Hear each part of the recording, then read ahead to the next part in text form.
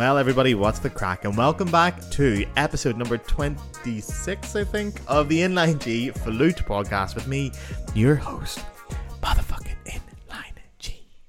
Now, as you guys can see, we are not in the Inline G studio. We are in my grandmother's kitchen today because I've just finished recording an episode with my grandmother and my grandfather, primarily my grandfather, for this very special episode as I am home for Christmas.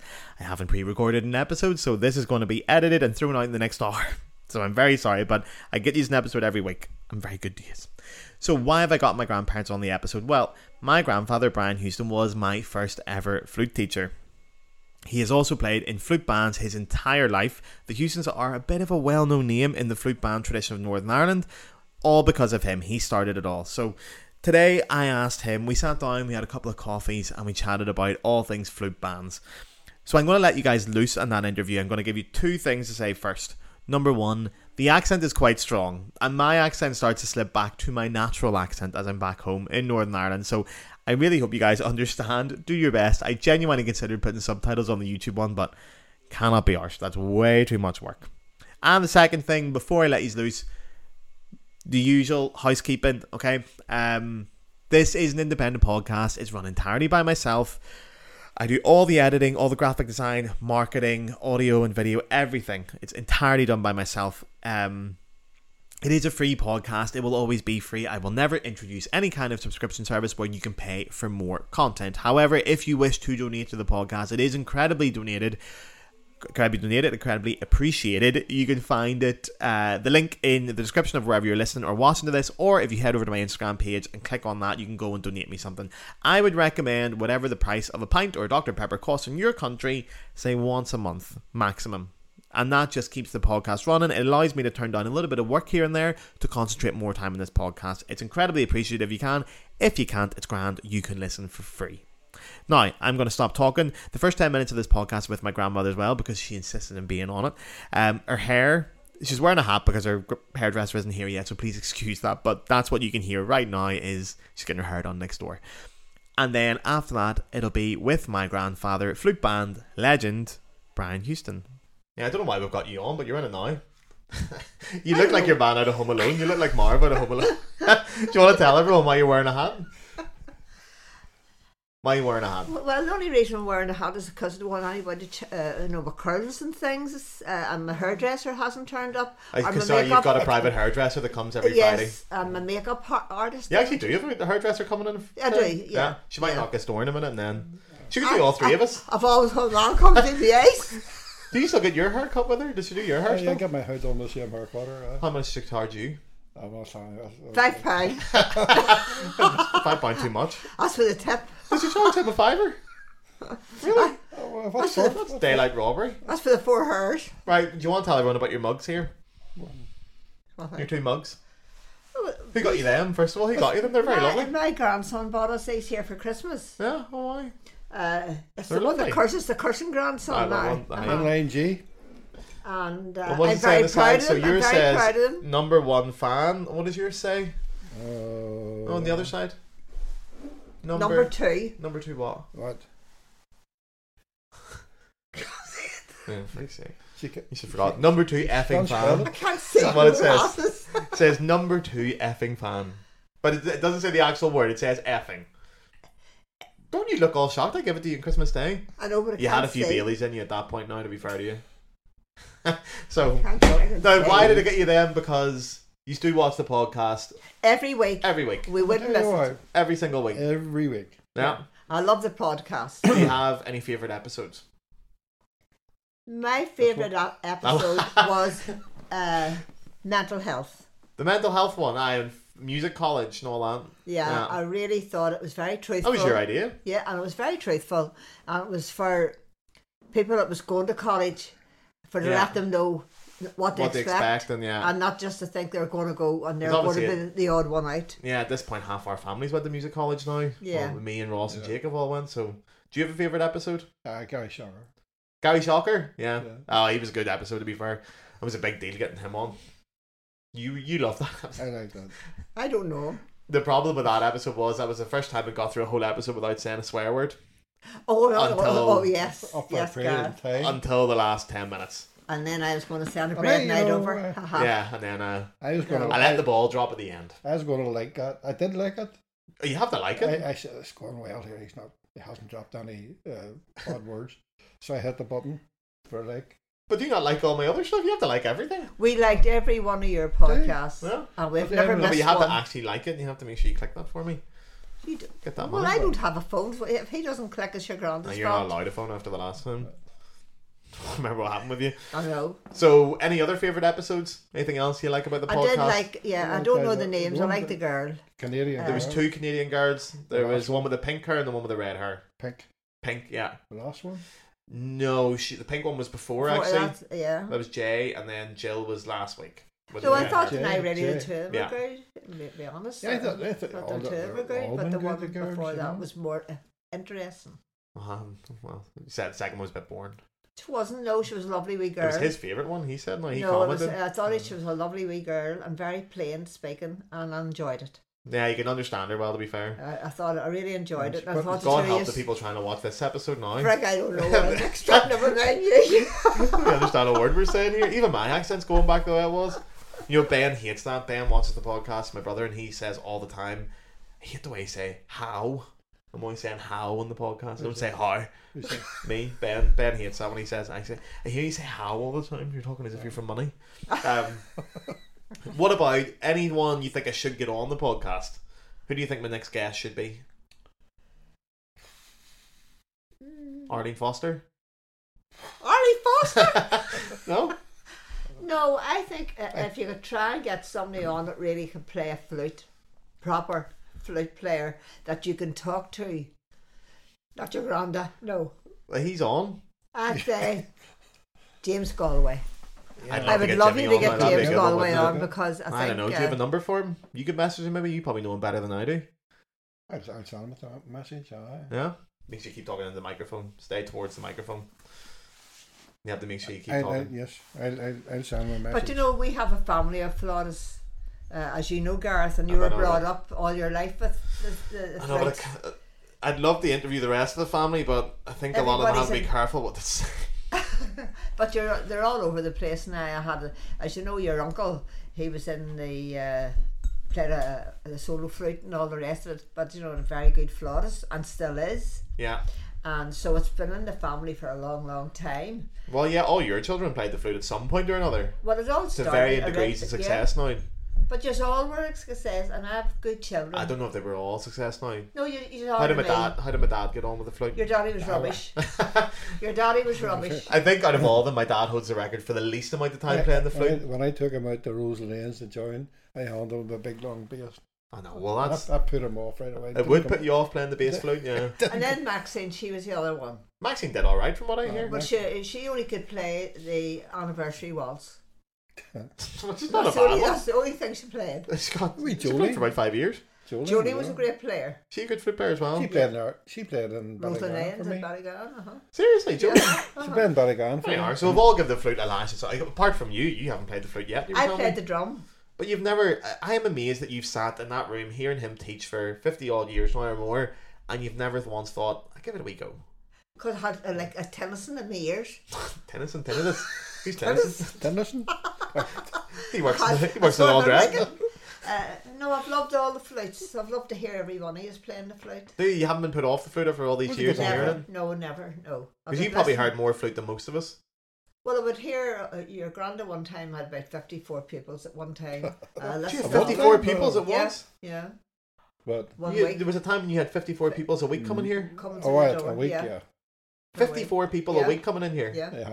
At the very start, yeah. That's wild. And I just loved it. I really loved it. Because you can hear it, like when you're sitting in there, you can hear it through. Just love the kids coming in and all and learning the flute. And I do love the flute. And you had them tortured as well, to be fair to them.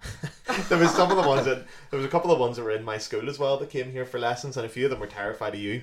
You used to wind them right up. Because you used to say things like, because obviously when they were going in, if they were a wee bit early, they'd have to wait in the hallway before they went in for their lesson, and they'd see you sitting like the Queen Mother in there, and then you would say things to them like, here, he's in a bad mood today. You play your scales wrong. He's been hitting people in there. Tell them not to go into that wee room. I don't go home. You were the worst for it.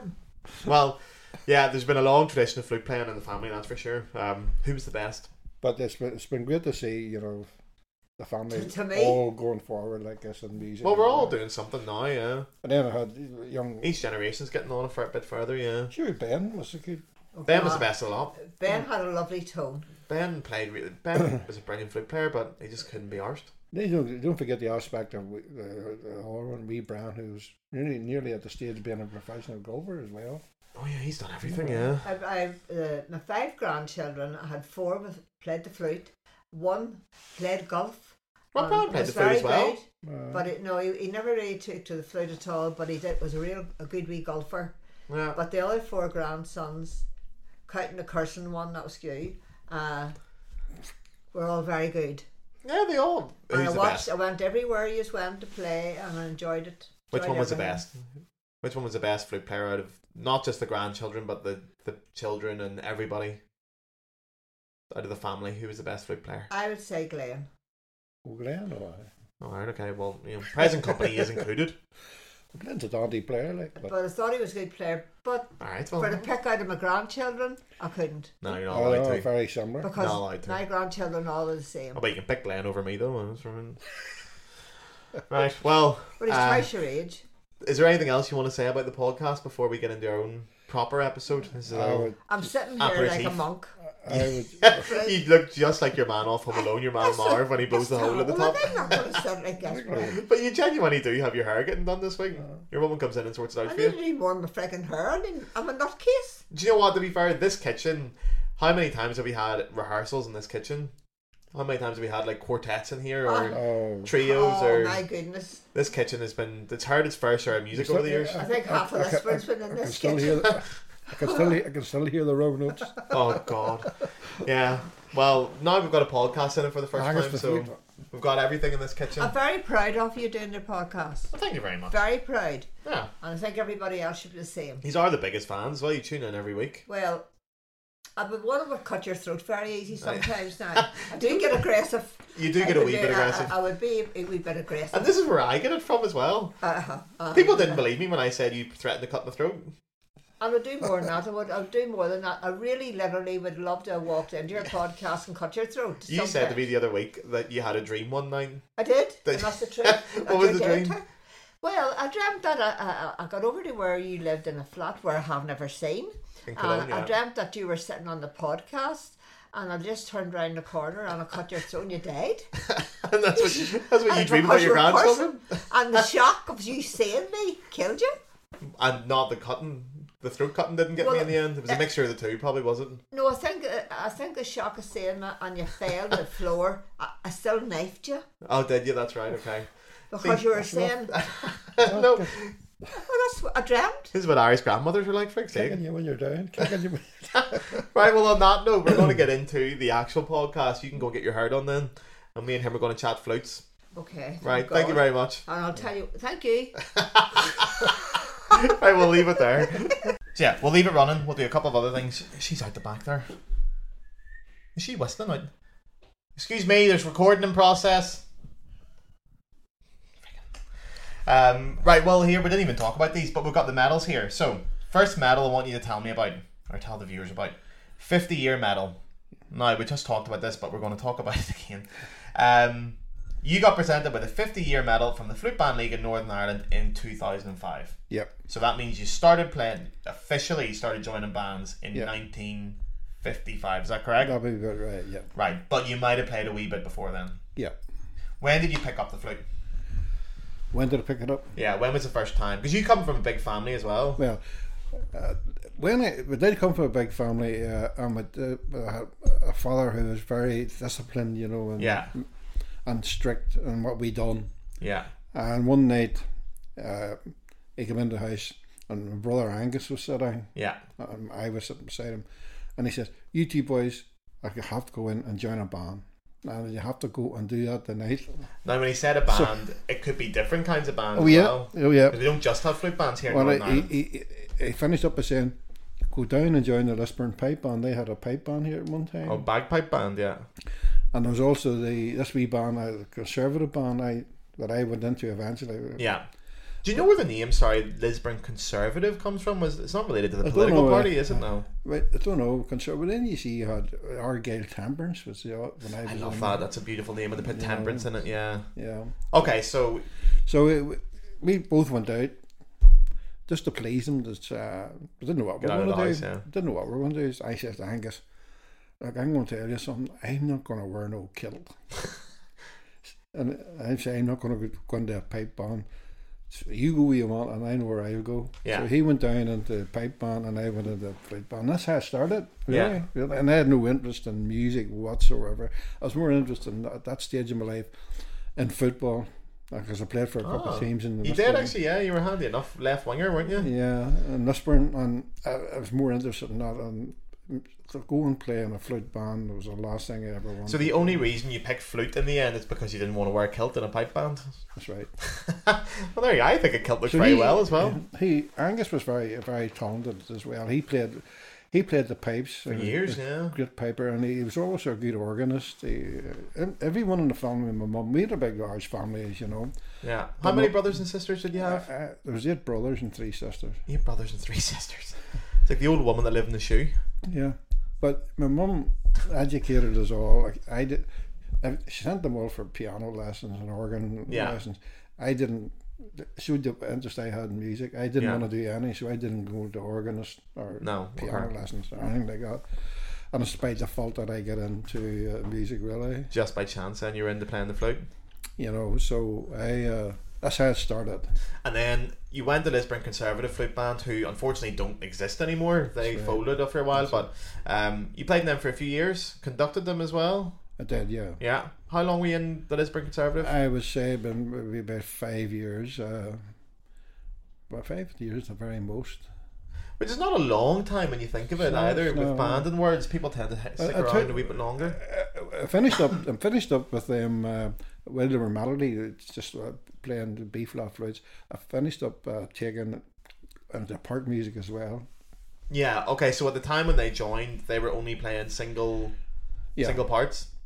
And then when I took over the band, they're still playing that, but I changed the world to part music for a few years. Okay, so it's different parts of music, and instead of everyone playing the melody, split it up. Yeah. You did that? You were responsible for that? I done that. So who would have arranged the music then? Would you have done it? Yeah. Ah. But even when I took on Roses Lanes, they were the Simple System. Okay. Wow, okay, I didn't know that. So Simple System, we'll just quickly explain what that was. So that was the flutes, the flute bands would have used. They had six keys, and they were in weird keys as well. So they were in like E flat and B flat and A flat. B bass, old military tradition, I think that came from. But then you see, those flutes were becoming obsolete and getting very hard to get. Yeah, because Ruddle Cart made them in London, and then they stopped making them for a while. And then most of the bands are changing over on the concert flutes, like the Boehm system flutes. Then the Boehm system, and I suggested to him, we should go down that road because you're going to find it difficult to get the pairs done and things like that. And they're a wee bit reluctant, we're very reluctant to do that. And they said, this Boehm system is very difficult to learn. And I said, no, it's not really. It's you see the advantages of it. When you get the hang of it, it's much better. Oh, for Frank's sake, hey! She's playing the finger flute. You'll see the advantages of it after. Excuse me, there's a recording process here. That's why she never took up the flute. You don't give her a couple of lessons. Huh? You don't give her a couple of lessons. So they moved to Boehm system flutes, which is late because the Boehm system started appearing in the early 1900s, but we didn't adopt it here in Northern Ireland until what, the 60s? Yes, right. So everyone was still playing on the old system flutes. Still playing on the old, and found it very hard to go. But this was in a period about February of the year, and when then come the parading out system, and I said to myself, I'm going to have a struggle here because it could be right, it's about early stages. But they adapted very, very quickly to that. I suppose you do. When you really get to learn it, you will pick it up, and it's obviously much more flexible. Like I've played some of the old system flutes, and they're hard to play. Embouchure holes are very small. They're very easy to overblow. The keys stick all the time. Although I remember years ago hearing good bands like Valerie and Conquerors were one of them. who maybe played the old system. They stuck with the old system for a long time. Sounded lovely sound on the platform. I think it's harder to sound better on the old system flutes, definitely the old 6-key ones. I hated them. I'm glad we got rid of them. Yeah, some lovely sounds there. But so in Lisburn Conservative, you played there for a couple of years. That was your first flute band. You're teaching yourself flute at this point then? You're not really getting any formal instruction? No. Just picking it up through bands, I suppose? Yep. I think a lot of my playing was like that as well. And then you went on to, was Rosalind Ends next? Yeah. Or was it Argyll? Argyll was first. Argyll. So Argyll Temperance Flute Band, they're based in the Shankill. Yeah. Shankill Road in Belfast. Yeah, that's right. How did you get involved with them? As I said to you early back, I met a man who was his son-in-law played the flute in Argyll. Jackie Lewis played the flute in Argyll.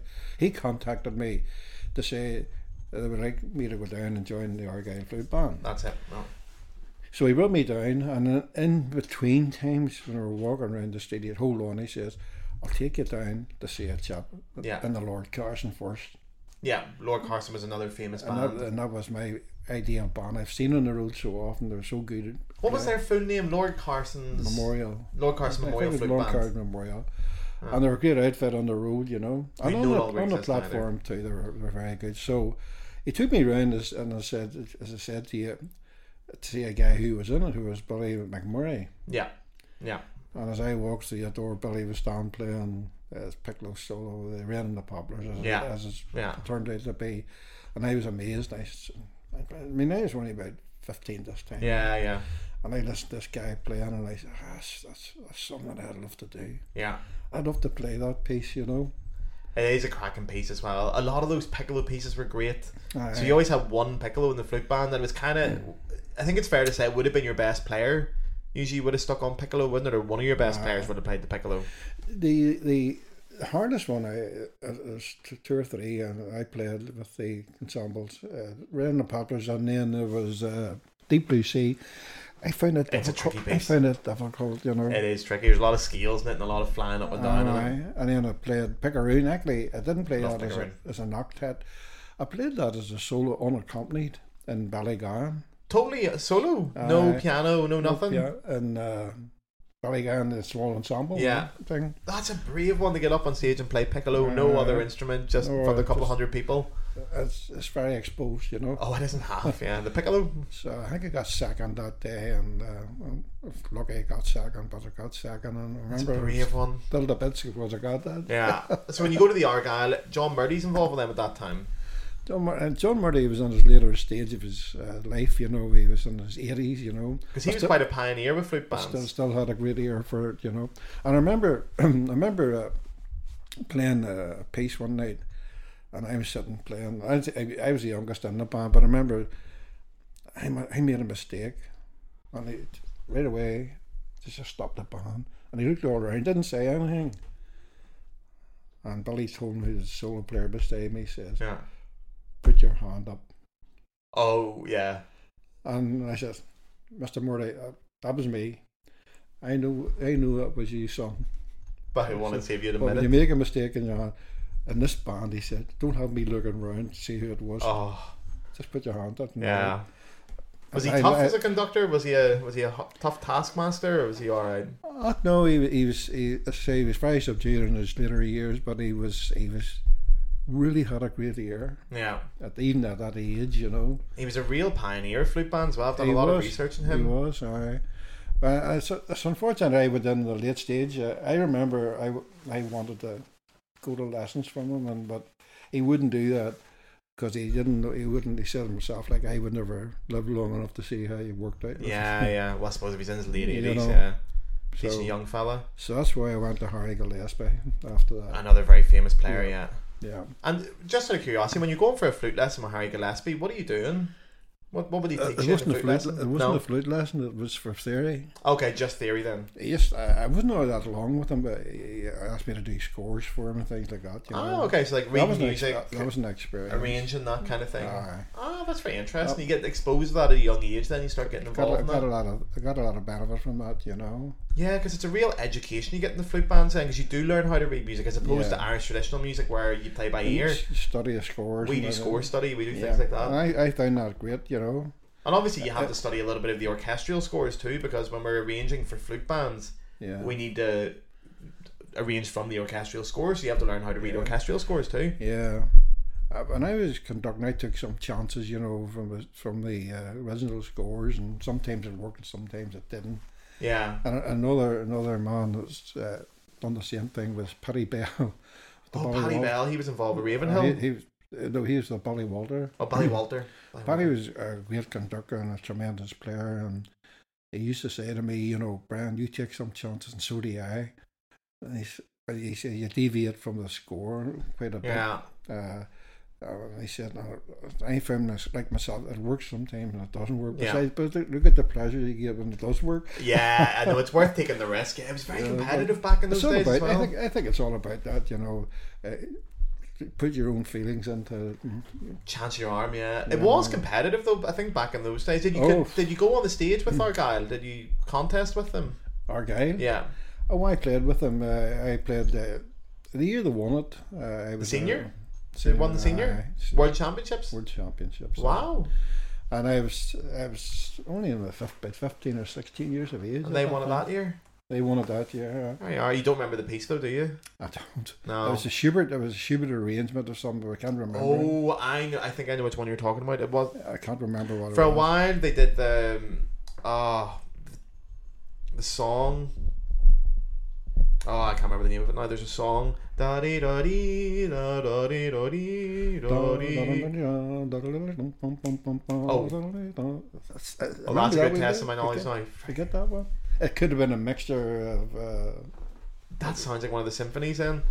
I'll have to look that up, yeah. But it was amazing that they were arranging that kind of stuff for flute bands. I can't even remember the year, Gareth, to tell you the truth. But it was. I have a list somewhere of all the years. I'll find that out. I was. So that was your first World Championship medal? I was a bundle of nerves sitting on that platform. Well, the platform was at the Ulster Hall then, so big venue, very famous venue, very respected venue. The first thing, I think it was maybe the first time I was on a platform playing, and in the Ulster Hall in front of a couple of hundred people. First notice struck, I thought I was on my own. I know, that's actually, because they've renovated the Ulster Hall since then, they've done a bit of work on it, but pre-renovation, I always remember playing with the flute band.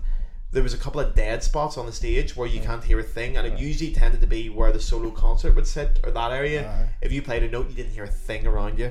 That's what I heard, I started to play and I said, where are they all? Yeah, you would genuinely think you're on your own. Yeah, I hated that. That was a big experience for me. And one other experience was I decided to have a drink of water or a drink of orange or something before I went on. Okay. And that just dried up completely. Oh. And it took me, a few seconds to get back into the playing. Really, there was a few dodgy traditions beforehand. I think you were probably one of the few players who was only drinking water or orange juice beforehand. Because I remember a few of the days, like even the really good bands, a few of those players would have had a few pints before they went on. Yeah. And they would have done all right as well. Yeah. Those days are. Excuse me. Sorry to the audio listeners there. Yeah, so you played in the Argyle. You stayed there. You conducted the Argyle as well for a while. Yeah. Then you left and you stopped the flute for a wee while. I did, and then Hunter Moore came on. I think after that was, and I hadn't been. No, Rose and Ends would have been first, I think. Rose and Ends, in the 80s then, 70s, 80s. I know you've had that many bands, yeah. So I can't imagine you stopping the flute. How long did you stop the flute for? So you stopped it, remember, for a year? I did, yeah. I stopped it for a year. I hated it at that point. I was about 14. I gave up for a year. And then you came back with a vengeance. I did, yeah. The time you stopped, I said, "What's wrong with Gareth?" Because he's doing so well. Beer and girls, yeah. But I stopped for about a year, and then I think you're right. Yeah, you stop for a year and you miss it. I'm glad I did stop. I properly stopped as well. I didn't touch the flute for a year. Didn't go to music lessons. Didn't really anything, and then I came back to it stronger. Yeah, it's that age. It's like 14, 15. Everyone sort of. I just. Stopped for a while, to get a rest, I think, away from it. And then, as I said, back into it again, and then off to Roses and Ends, took it more serious, Yeah, well, you went to Roses and Ends. We've talked about this, so for anyone listening that hasn't listened to the episode on flute bands, I would recommend listening to that before this to get all the lingo and all the terms of it. But Roses and Ends were not a senior band; they were much lower down. They were a junior band, Yeah, so they weren't like one of the better bands in the country, to say the least. No. But they used to be a great band at one time, I believe. I know it's before my time in bands, but they were a good band at one stage. Okay. But they weren't never in the top grade, you know. Yeah, they never got to that level. No, yeah. And I didn't get it that. But then, so the bands will have their World Championships, which are normally like October, November time. Yeah. You have a couple of other ones throughout the year, but one of the big ones, which is where these medals are from, is the solos and small ensembles. Yeah. So that's a competition over 2 Saturdays. I think it's only 1 Saturday now. In April, where your band can submit players for different categories in solos or small ensembles, and you represent your band, and you get points for how you do in each section. So there's age categories: under 10, under 13, under 16, open, and you can get it on the concert flute. You can do duet section. There's a quartet section. I think there's an octet is the highest it goes. Yeah. There's an octet as well. And then, so you can send your band to that. And you guys at Rosalind Ends then... You also had percussion in that as well. Percussion as well, that's right. So at Rosalind Ends, you weren't a competition band, but for the solos and small ensembles, you cleaned up. You've done very well on it, yes. Very successful, you know. We come out after the competition... Over the 2 weeks, there was a award appointed for the band that received the most points. Yeah, for like how successful you did in the different categories, you got points. We had that. We won that. We were in that position for 4 years in a row, which is incredible because you were up against the likes of Ballyclare, Victoria, Ballygowan, the big names of the flute band world. Yeah, that's made it most exciting and most challenging for me to do. And more I seen of this, the more I wanted to do it. Was a small band like I had, and hadn't got the nucleus of good big players that most of the senior bands had. But I was able to pick out 8 players to do all this, and it was very rewarding. And I found it very nice to know that there were senior bands in there, and we were as good as but like you must have had to drill them, because like the solos and small ensembles, if you're talking like 8 players, like when I did it when I was younger, I was in every section. Like on the Saturday, I was playing about 7 times. I would have done the duet, the quartet, because you got points just for entering. So we would have been pushed just to enter to get something together. But the week before, we were in this kitchen, I don't know how many times, with pages of music and people coming in and out the doors. You go, are you doing the trio? Are you doing the duet? Go, start practicing. And you just got it together. But for you guys to do it at that level, you must have done some rehearsing. Yeah, well, I found it good from a point of view for myself as well, as I was involved. Not as conducting really, as playing with them. Yeah, I organising more. Yeah, I played and I found that a benefit, because when you're sitting in there playing yourself with it, you can hear everything going on in there. Yeah, and you know the abilities of each player, and you try to sort things out. So you took it. I'm assuming then you would have got rehearsing early before these ensembles, and you would have really took it seriously. Then that was your big point of the year. Point of the year was to. It was a highlight of the year really for us, you know, and as I say, we were very successful in it, and the people that I worked with were committed as well, because we had, as you say, a lot of work on in here and a lot of work on other houses and in Ballinderry where Rosalind is, you know. Yeah. So it was commitment that brought the success more than anything else. Which is incredible, because again, it's such a small band's probably doing them a disservice to say that, but they are a smaller band. Yeah, and the catchment area is small out there. It's hard to get. Yeah, well, we were saying this. So Rosalind Ends is, we can't even call it a village really. It's a hamlet, maybe at best. You wouldn't know it's anything really. It's just a nice, lovely wee place to drive through, and to say there's a bicycle shop and a post office. What's a post office? I think, and that was it. And that's it. So it's just in the middle of nowhere, out in the outskirts of Lisburn. Exactly. There's not much to it at all. There's a lot of families, you know. How many people do you reckon would live there? Rosalind was built up of those families in that area. It is all 1 or 2 families, isn't it? The Yars and the Fars and the Tottens. Yeah. All those people were really into music. For instance, Richard Yar works with the BBC. Yes, that's right. And Robert Yar was an organist and things like that. That's right, yeah. He was a great player as well in the band. I just find it incredible that you guys were able to compete with those big senior bands, being such a small band. But then after that, you did go to a senior band. You went to Ballygowan after that then? At the Ballygowan. And now, up to this point, sorry, just for context, Ballygowan, had they won a world championship before you took them on as conductor? No, not to my knowledge. No. They admitted that themselves when they asked me to take them on. They interviewed me in the White Gables Hotel. So you got interviewed for the job of conductor in Hillsborough, just because you know, they're looking someone try to lift them out of the bottom rung where they were maybe, and seeing the success that I've had with Rosen Lanes and the small ensemble, and things, I said, "But this man can maybe help us," you know. Yeah. So they interviewed me up in the White Gables, and I said to him, you know, you're a senior band. I had never taught a senior band before, and they said, well, they laughed, you know, we're not a senior band. Yeah, we're just about keeping in the section. Says, we're going to put it to you, should we step down and go to the junior intermediate section? So I really wouldn't do that. That's the sign of defeat right away. It is, yeah. I'd rather you stay there and work hard with me, and if you work hard with me, I promise you I'll make you world champions in 5 years. Which is that's a big statement, yeah. And then I said, what did I say for? Well, it got you the job anyway. Yeah. So, you know, we took them on anyway, and, you know, the success wasn't immediate. It took quite a wee while, but we had wee minor successes along the way in the 5 years, knocking at the door and things like that. And then we're going really well. And I remember it was on Black Day, I think I was walking Ballymena or Ballyclare, the Black was out, and I was walking along with John Dawson, a member of the band, and he turned and said, "Man, you made us a promise." Aye, that you get it. I said, "What was that, John?" He said, "You said you'd have us world champions in 5 years. This is the 5th year. So this is on August. Your bike. This is August, and the competition's in November. What are we going to do?"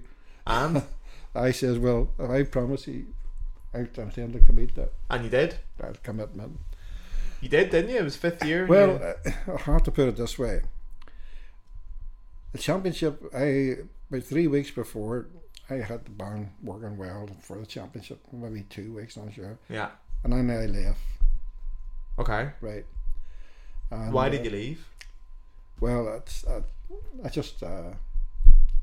I thought the band wanted to go in our direction. Okay. I'm not sure about that, but okay. I left anyway, and it was taken over Richard Highlands. Ah. Took him on. Obviously, some kind of relation to Windsor Highlands. What do you call it? Windsor. Oh, Windsor. You're talking about Windsor Highlands. Sorry. Okay. I remember him saying to me, you know, before the band went on in the Ulster Hall, I was walking through just with somebody, and he called me back and said, "Ben, why did you do that? Why did you leave?" He says, "Means I'm only taking them on what you've done." Yeah. I said, "Well, that's Windsor. It's all right. Just all the best." Yeah. So they won, you know, and Windsor put a lot of. And they did win that year, yeah. Which we were talking about it. So that kind of era was Ballygowan. Ballygowan now are such a famous band. They're the superstars of the band in the world. One of the very best. But it started then. But at that time, the big stars of the band in the world, and probably the greatest band, arguably of all time, would be Ballyclare Victoria under Artie Fleming. Up to that point, yeah. That was the band. Which, you give them a run for their money at least then. Yeah. You would have had them on their toes then between you and Arthur Fleming. There was a bit of a battle for a few years in the senior championship between Ballyclare and Ballygowan and yourself and Arthur. But I remember we, I think it was, the piece was the Turk and Italy, was it? Or we were second, or Ballyclare were first. But I remember they had a prize presentation. Yeah. Some hotel in Belfast, and it came to the adjudication. It came to the interpretation. Yeah. Prize, you know. Yeah.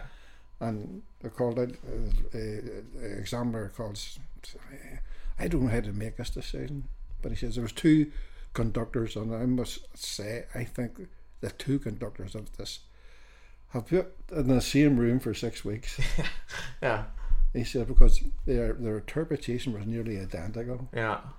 And it was Artie and myself. Yeah. Ballyclare, and, you know. Yeah. And myself. And so I shared that, Artie and I. Which is a great compliment to be compared to Arthur Fleming, because he was a great conductor. Actually, he was, and he was, you know. Arguably the best, maybe, or one of the best of all time for flute bands. Arguably the best, you know. Yeah, I would say so, to be honest. You know, great, you know, it's just the band was on all the time, and you just had to do that. Yeah, it happened. And you're right. Like I've heard recordings of Arthur Fleming's Ballyclare, and the tuning, the intonation is impeccable. Which for 30 odd flutes is not easy going. Yeah, That was back in the time that I was going through. Now the bands, the two bands are really straight. You got to give credit, Gareth, to every band goes onto that platform. Every band is, because there's a lot of work and dedication. Obviously, no one's being paid for it either. They're all doing it. But there's the Ballygan and there's the Ballyclare. Ballylone at the minute. It's a Ballygan and Ballylone, and those two. At the minute they're really vying for the top spot. Tremendous playing from both bands. I've listened to them. I've watched them a few times. Yeah, it's hard to put something between them. And it really is, and it's all good to do with the commitment that they have. It is, yeah. To get there. Because it's not just quality of players. Like, good players helps, obviously, but I think it's making sure you're rehearsing regularly, that everyone's turning. Like, when I played in bands, I used to hate it when I played in bands. So when I played under Glenn, obviously Glenn conducted Kelswater and then Ballyclare, and when I was a teenager, we rehearsed every Tuesday and Thursday for a while up to the contest, and I was never allowed to miss it. And Tuesday night was Champions League night. The football was always on, and every time Chelsea were playing in it, he was like, you cannot miss it. I have missed so many big football matches because I was never allowed to miss one rehearsal. But isn't it great to sit inside a big band like that? Everybody's so rehearsed, and you're all pulling for the same thing, and you're working together, and you're afraid even to make a slight mistake, the tension. Oh my goodness. Like Glenn, I'll ask you about him in a minute, but as a conductor, he was a brilliant conductor, and he really got people on side, but he was terrifying. Like I was very scared of playing a wrong note with him. You think I wasn't? I know, and he's your son, yeah. Who was Arthur Fleming a tough conductor, do you reckon, or do you reckon he was tough with his bands? Artie? Yeah. Yeah, Artie outside, gentleman, and I... Because I've met him, he's a very sweet man, and you wouldn't imagine him as being a disciplinarian. And I have never spoken, very friendly with Ballyclare boys, but none have ever spoken, been any other way. Yeah. Than that, he could shape the music like nobody could, I know, he was an incredible conductor. I'll try and dig out some recordings, see if I can put them online of the Arthur Fleming era. Obviously, a lot of people recognise the name Fleming because his son Colin was principal flute of the Ulster Orchestra for many years, up until last year. I think Colin retired. Still, I think Colin, I believe he's playing with Ballyclare again. He is, yes. So a great tradition up there of flute banding. But the thing I always find fascinating with your career is you've took on a load of different bands. You took on Ballygowan, you went to the very top, but you never went back to the top level senior bands. You were never tempted to go back to never tempted to go for another senior band and go for another world championship. No, I wouldn't have that. Things have progressed so much now with the bands, instrumentation and everything else. Yeah. I've lost contact with most of that, You reckon? I'm sure you've been approached by bands over the years. You would get into it okay, but the instrumentation and all, and it was quite basic when I was taking them, Not only alone that, but the time comes when you say to yourself, I've done that. Yeah. I still love the interest in the flute bands. I love going down to listen. I love teaching what I'm doing. I love taking my flute orchestra. I want to bring it on, do what I'm doing. But you couldn't be tempted out of retirement for a senior band for one last go? I know if one of the bands rang you up and said, listen, just for one contest, when you come back out, take the baton up. I probably would, Would you? I probably would. I enjoyed it so much. I used to go onto the platform and say to myself, even when Glenn had the band, I knew they were properly rehearsed. Yeah. And I used to go and say, right, there's nobody going to beat us here if we play this the way we do. I'm so confident about that, and it's a nice feeling, It is. To feel that you've done the job, you've rehearsed properly, and now let's go and enjoy it to an extent. Yeah. It's hard to enjoy it though, like the nerves I got playing those band competitions. Because big rooms as well, everyone's playing the same piece, so there is a competitive aspect. A wrong note is going to let you down. You're going to lose with a wrong note or two. You have to be very on your game. Did you have any? I'm thinking, do you have any pre-performance like rituals or anything you would have done, or anything you would have been careful of, or any superstitions? Oh no, nothing. No, you wouldn't have been like that, because there was a few in bands. I know that a couple of bands had a few superstitions, but you wouldn't have had any. No, nothing like that, Gareth. No. No players that would have had any. No. No one ever got suspicious, or had to eat certain things, or be at a certain time, or wear a certain thing, or no. Everyone just rocked up. No. Oh, that's very impressive. Never had anything like that. No. Well, I suppose now we're talking about bands. It is a shame to see the flute bands, I'd say, over the last certainly the last 10 to 15 years, the membership numbers have went down. Oh, right. The support dues went down compared to like the heyday. You're talking in the 70s, 80s, and 90s. You would have had a full Ulster Hall. And full attendances, the bands and all. You know, that's great. You know, so how, like even in the World Championships, how many people are we talking? How many bands would have played in the senior section, for example? Well, when I was at the very early stage, when I was involved in the bands, there was 12 in the senior section. So that's 12 in just the senior section. And there used to be 8 or 9 in the intermediate. So like that's a good 21 bands already. Oh yeah, it was great. With 20 to 30 flutes each. Yeah. And a handful of percussion. And it just disappeared like that, you know. So. And Northern Ireland's a small country to get all those bands together playing to that level. And it was great to be involved in those days too, because you can imagine all the band rooms in Northern Ireland on a certain night all going to get practicing. Yeah. I want to talk again about Jimmy. So James Galway obviously played in flute bands, but he played with the 39th, and Billy Dunwoody was his. Yeah, but 39th was like a training ground. They're a funny band, aren't they? Because I don't know if we call them. There's a feel on. I don't even know if I would call them. I don't mean this in a disrespectful way, but I don't know if I'd call them a flute band in that sense. No, they were almost like an academy. But I do remember them on parade. Did they parade? Oh yeah, years ago. I remember particular one parade to Hill Hall. It was in Lisburn. In Lisburn, yeah. And they wore this like a dark maroon jackets. I remember them as well. Oh, they had a uniform on as well. And they did appear on the road quite often, like. Because the 39th Old Boys Flute Band, I never knew them. I don't think they ever contested, did they? And they're good. They're very good on the platform when they did it. Did they? You know, yeah. They did a lot of concerts. I think they did a lot of charity stuff and a lot of fundraisers and they were good. They were great. Seemed to be like a great training ground for good I don't know players, what there was going on over there, but yeah, like obviously Jimmy played with them, Jimmy Galway, but there was Gary Arbuthnot, Ashling Agnew, Gareth McLaren, they've all came from the 39th. Some great players come out. They just churned out great flute players year after year. I remember in the solo ensembles and things, a lot of players come out of there from 39th band room, you know. Did you ever get to know Billy Dunwoody? I knew Billy well. Young Billy, I knew the dad as well. Young Billy was great, you know. Yeah. He's a real character from what I hear as well. Character. I remember one time he rang me up to see if I would play it was a Christmas thing in the church or somewhere, and he rang me to see what I would help him out. Yeah. And I said, oh, of course. So I write down that I didn't know what I was playing. Billy came in at the last minute. He's always at the last minute. I've heard a real great guy. And I said, Billy, what am I playing here? Yeah. I said, so it's like a Marks and Spencer's bag or something like that. Like a plastic bag? Pick something out of that. And away you go. And the whole congregation. It was just take something and go. It's a character, but he was a real enthusiast, you know. Yeah. I know, well, to be fair, it's incredible. And obviously, he was very responsible for great players. Yeah. You came across Jimmy Galway then. You would have seen him or known of him when you were younger, I'm assuming. Was there talk about him in the flute band circles when you were a teenager? Like, oh, you have to hear this fella Jimmy down in Belfast? There wasn't a lot of talk in those stages because the first time I ever met him was when his father brought him down to see John Wordy Bouts. I don't know what it was for. I was only in the band at the time. And he came down, he was a very young fella. Yeah. Very slim. And very big, thin fella, palish. Yeah. You know. And his dad was with him and he had his wee flute box and they had a conversation with John Murray and introduced him to the band and all, you know. So at this point he wasn't well known then? No, I think he was just back in training, you know. Okay. You know, he's a university or college over in England somewhere.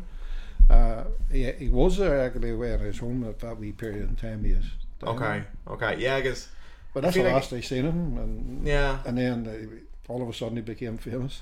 Yeah, he became Jimmy Galway, yeah. That's right. Because he played with flute bands, but he obviously played with the 39th, who weren't really a band that he would have performed very often. And then also, at such a young age, he went off to London to study at the Royal College of Music, or Royal Academy, I think he went to, or Guildhall, whatever.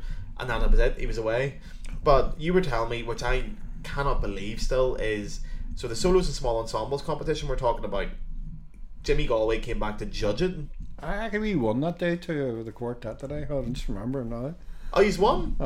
So Jimmy would have came back because obviously we're redoing all of this, but Jimmy would have came back, probably would have been in the London Symphony Orchestra at this time, would have been principal through the London Symphony.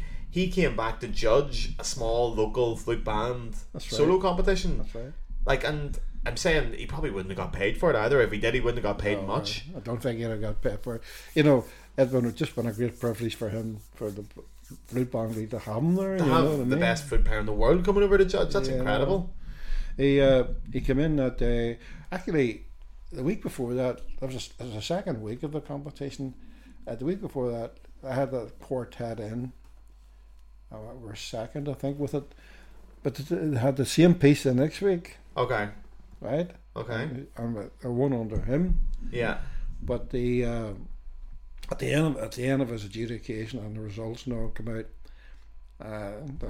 got the stand ovation, and then somebody shouts, a lot of them shouted rather, Jimmy, give us a wee number. Well, you have to get Jimmy Galway to play for you, don't you? So he had no flute with him at that point. Probably didn't trust to bring his gold flute back to Belfast. So there's a couple of wee girls sitting in the front row there, and he said, "Let me your flute, love." And he took it up and he started out that, and he seen the elastic band on the end. Oh God, I remember that now. But he footed about it a wee bit, and he started to play it. It was some of the variations from the Carnival of Venice. Oh, I know it well, yeah. And I tell you, Gareth, I never heard a sound like it, even in those. Even on a wee banged up student flute in a cold hall in Ballygowan. It just filled the whole room. Yeah. Amazing. I was amazed. I know.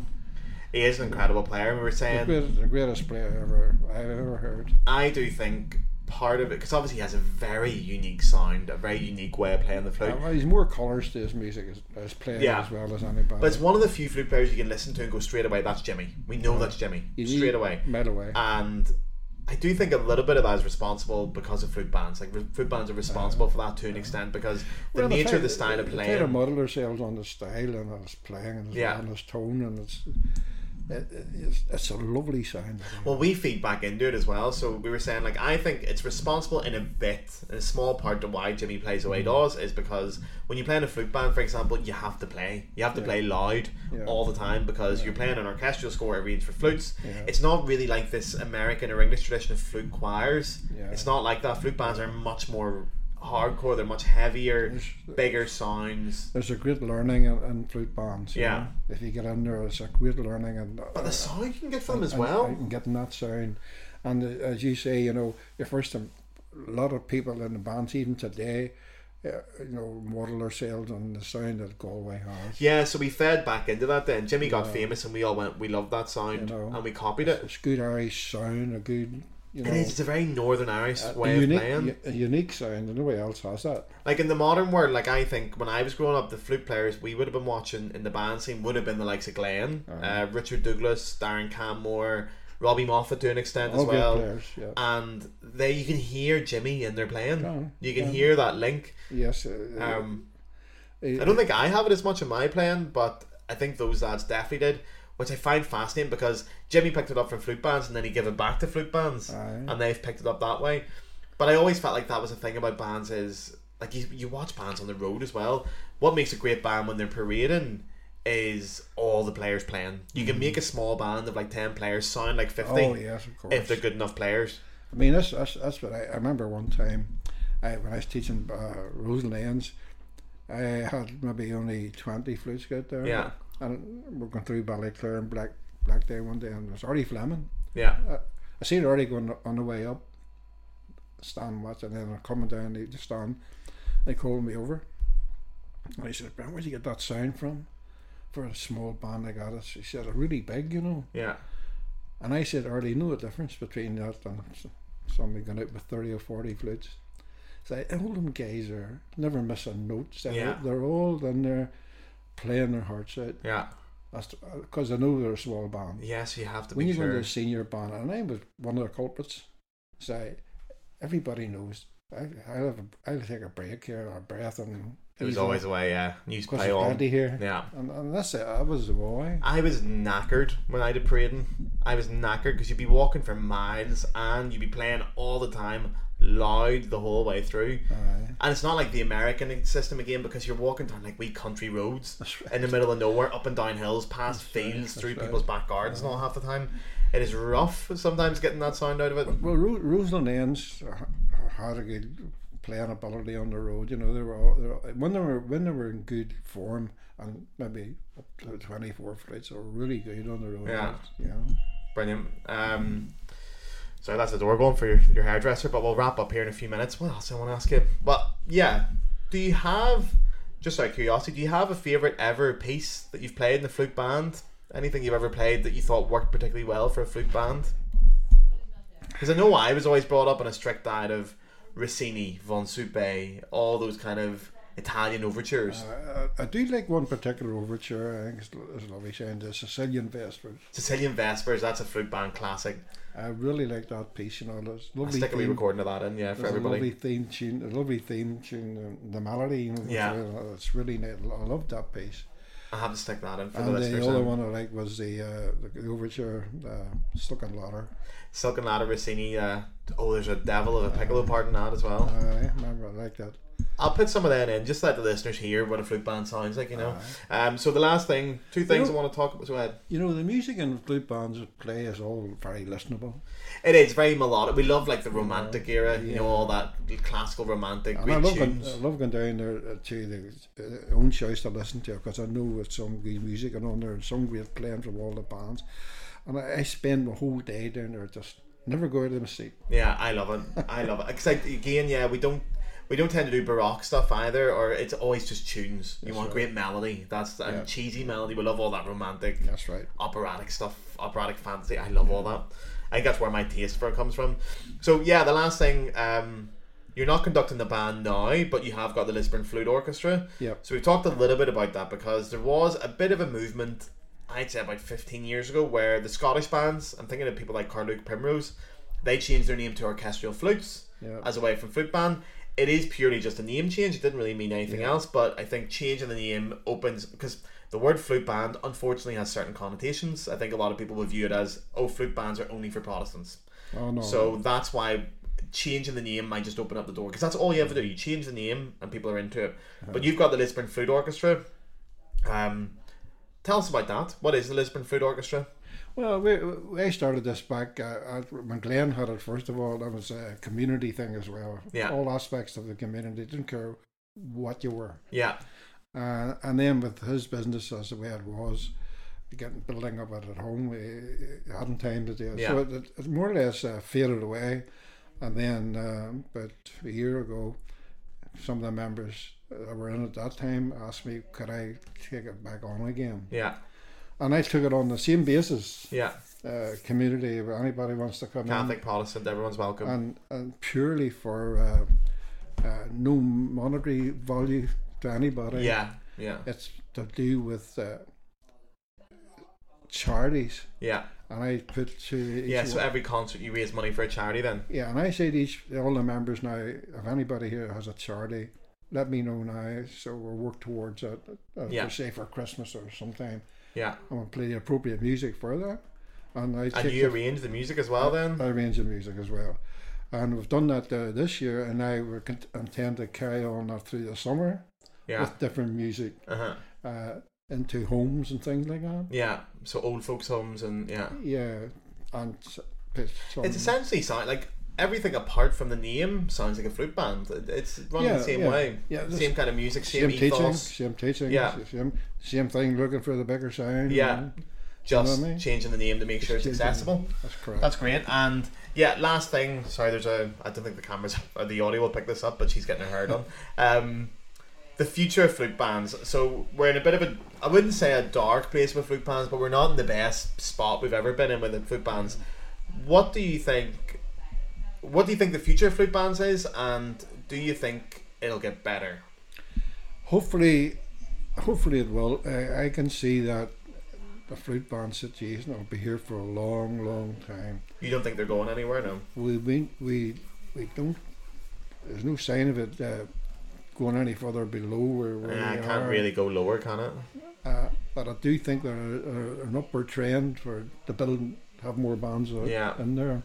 I can see that happening when you go down. Maybe 4 years ago when I went down to the health centre here to see the Civic Centre, yeah. Civic Centre to see. I was a wee bit worried, but since then I've seen a build up. Okay. So hopefully we'll get back. We're back on the cycle then, yeah. Because again, I think the flute bands have so much to offer, especially those kind of flute bands, because you can learn an instrument for free. Yeah. You got a learner's class, you don't have to pay any money to it. Anyone, all kids can just be sent along on a Wednesday night and you come along the flute. And I mean to say, there is a learning in playing in the flute band. And it's, again, it's proven the pedigree of like the amount of Northern Irish flute players that come out of Northern Ireland. We don't have a conservatoire, we only have one professional orchestra. We don't have professional musicians here, but they go on to play to an incredibly high level because of this flute band tradition. It's constantly churning out great education, music theory lessons, everything all free. That's right. I think it's got a great role to serve in the community still, but sometimes the Flute Band League don't always cover themselves in glory. Sometimes I think there's sometimes a small hesitation to adapt or to modernise in certain ways, which I would love to see. But apart from that, it was on a low way up and all. Even when the COVID came in there, I said, well, this could be the wreck of everything. I thought COVID was going to kill them off, to be honest. Delighted to see after that everything that started off back up again. Well, they're the perfect thing for post-COVID, aren't they? Like, people want to get back out, they want to make friends, they don't want to spend money because they're skint. This is the perfect thing. And it was really nice to see everybody back to doing what they were doing formerly. Yeah, it's great. I'm glad to see flute bands on some kind of way up. I hope that this podcast opens people's eyes to it. If you're listening to it, please go check out the bands. Which bands have we talked about today? Ballygowan Flute Band, Ballyclare Victoria, all the other bands. You've got a conductor, Gahard, Ballygowan, Ballylone. There's you're Huntermere. I don't know how many bands there are. Yeah, Roses Linens, one of my personal favourites, and then Kelswater I played with. Go check them all out. Flute Band League. I don't think they're really on social media, but I hope they are. I was just happy to feel part of all those bands. It is a privilege. There's been some great bands over the year. Well, we're going to wrap this up here then. We've done quite a lot of recording, so thank you very much everyone for tuning in. Thank you for coming on the podcast. It was very appreciated. Thank you, Gary. I'm sure this won't be the last time. I'm trying to rope Glenn in as well to coming in on with us if he's not too busy, but here's so many more of these. Thank you very much. Thank you, Gary.